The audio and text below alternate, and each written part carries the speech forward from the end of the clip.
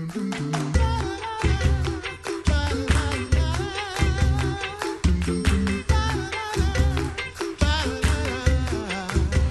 back to the Coffee Hour. I'm Andy Bates. And I'm Rachel Baumberger, sitting in for the lovely but absent Sarah Gilseth.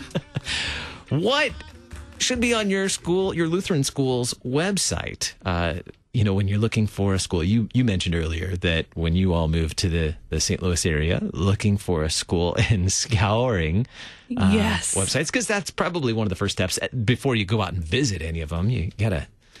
Back in the day when I was a kid, it was like you use the Yellow Pages and hope that they might have some information in the Yellow Pages. We've so moved beyond many that. Flyers and brochures and now websites do all of that. And when I was looking for a school for our kids and going over these websites, I also had the experience of having been in charge of websites at work and at church and having asked these questions myself. What do I need? But being a consumer, totally different perspective. Ha. Yes. Totally different perspective. Oh, maybe we should include that. Well, to help us today, the Reverend Daniel Rossi is pastor of Christ Lutheran Church in Topeka, Kansas, and author of a great post on the concordiatechnology.org blog regarding this very topic. Pastor Ross, thanks for joining us today. Hi, thank you for having me. Glad to have some time to chat with you. Now, you went through this experience as a parent too, trying to navigate trying to find a Lutheran early childhood center for your child. Is that right? Yeah, we did. It was a daycare. The childhood center associated with our church, and the only one in town that's Lutheran, actually had a 8-child waiting list. What happened was my wife had just started working for a hospital right before going on maternity leave on an as-needed basis, and she was, 2 weeks after having our first child, our son, they called back and said, hey, when you come back, can you come back full-time? So we went from not having to worry about daycare because she was going to work maybe a max of 8 hours a week to, oh, man, we need to find a place. And option one was a no-go, so we started scouring websites and learned very quickly that there is certain information that you look for right off the bat, and if they make it very, very hard, that's a last resort pile. What did you find when you were scouring those websites to find a daycare for your child? I mean, a lot of them would have like pictures of the children, which were good in a contact number to call or an email to call for more information along with the address, and that was pretty much it. There wasn't a lot about the daycare, what licensings they had, anything about the teachers, what training that they had, things like that. Things that you're like, if I'm going to put my child in somebody else's care, I want to know how much care my child's going to get. I want to know what you guys are licensed for, what training you have had, and things like that. And instead, you're making me take a next step, potentially, to do that. And so, yeah, if you're going to make the information harder to get, you're going to go on the secondary pile. Did you find it very frustrating? I remember my experience. So many websites will not put any tuition information up. And so there was at least one school that the website looked amazing, but we couldn't find any information about the cost. And so we actually scheduled a school visit, went through the whole thing. But as soon as we heard the numbers, we have 4 children, and it was just like, it was a no-go. We love your school, but there is no way that this is going to happen. And boy, that could have saved us a lot of time if you just maybe put that on your website. Absolutely. And they don't even have to have that on the front page, but a tab clearly marked that says tuition is because this is coming out of your pocket, and especially if you have multiple children, you want to know what you're looking at and if you can even afford the school, because you don't want to waste the school's time. I don't want to waste my time in going to a school that I can't afford. Or sending my children to a school I can't afford. Getting your hopes up. Yes, getting your hopes up. Things like that. And so when that information is hard, so to find, it is so aggravating as a parent that in my experience, I resented those schools, quite honestly. I was like, I'm not sending my kid here because you're making it so hard to get the information. That sounds like something I would say. We're so human. We are. So then, as a parent, fast forward a few years, and the tables are turned, right? Yes. So our school association, we wanted to redo the website. Our website was really outdated in more than one ways, and so we're going to do it. And we're struggling with the question of what do we put on our website. And it's like, do we just kind of copy paste everything over and make it cleaner or whatever? And kind of started reading a lot about what to put on a school website. And a lot of that information out there is actually directed more towards public schools.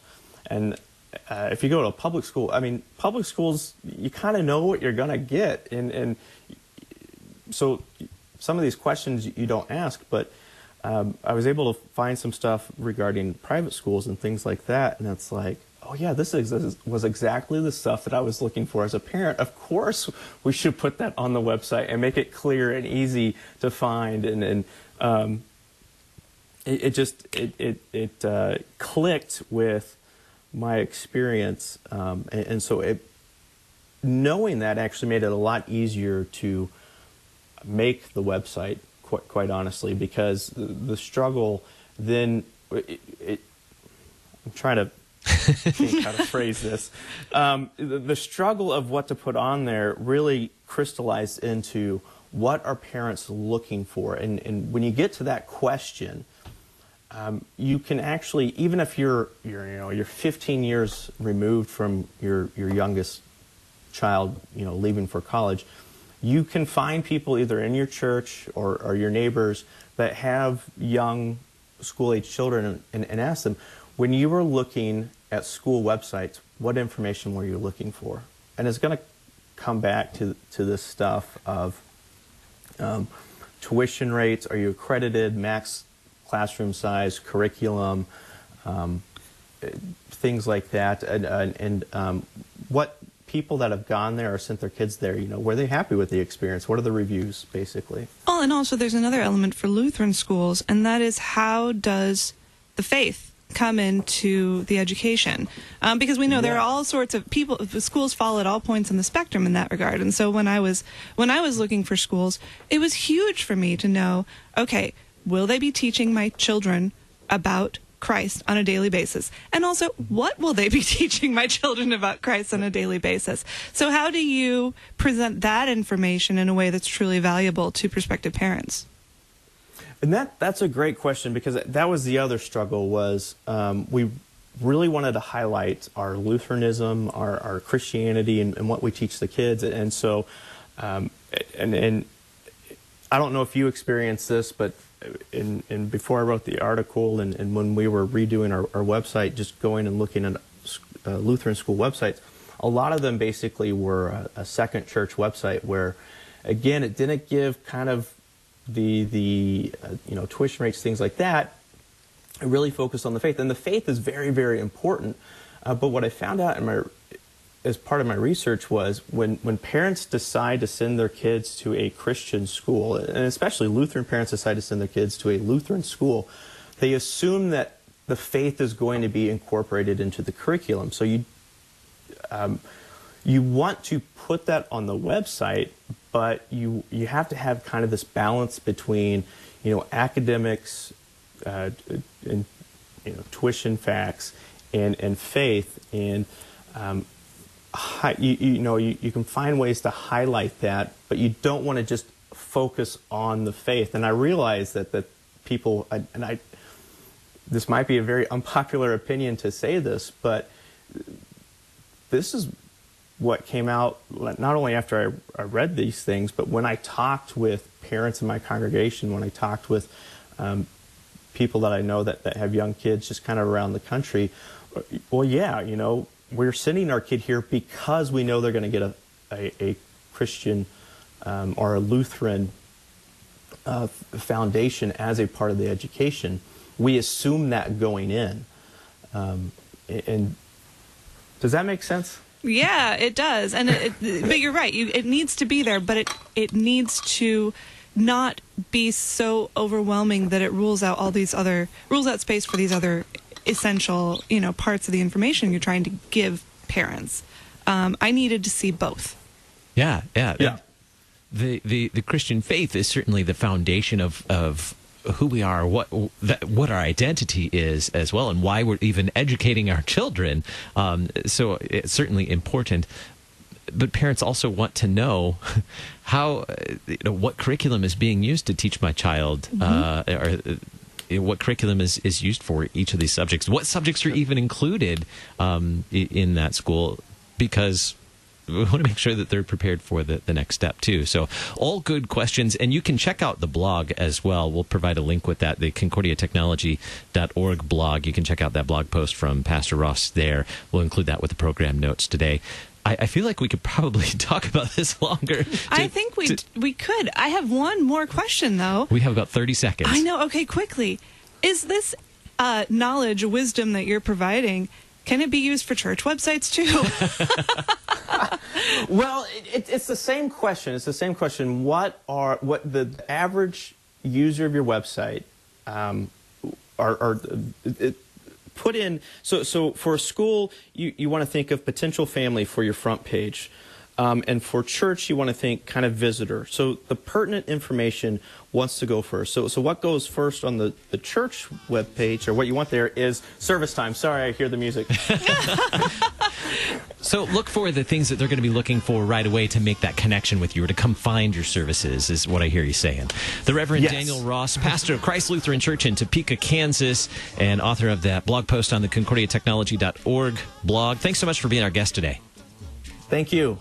That was fun. It was really fun. Thanks for joining me today. Oh, my goodness. What fun it is. I'm Andy Bates. And I'm Rachel Baumberger. The Coffee Hour with Andy and Sarah is a production of KFUO. To support the Coffee Hour and KFUO Radio, visit KFUO.org. You can also text KFUO to 41444 or send an email to gifts@KFUO.org. And you can call us at 800-844-0524. KFUO. Christ for you, anytime, anywhere.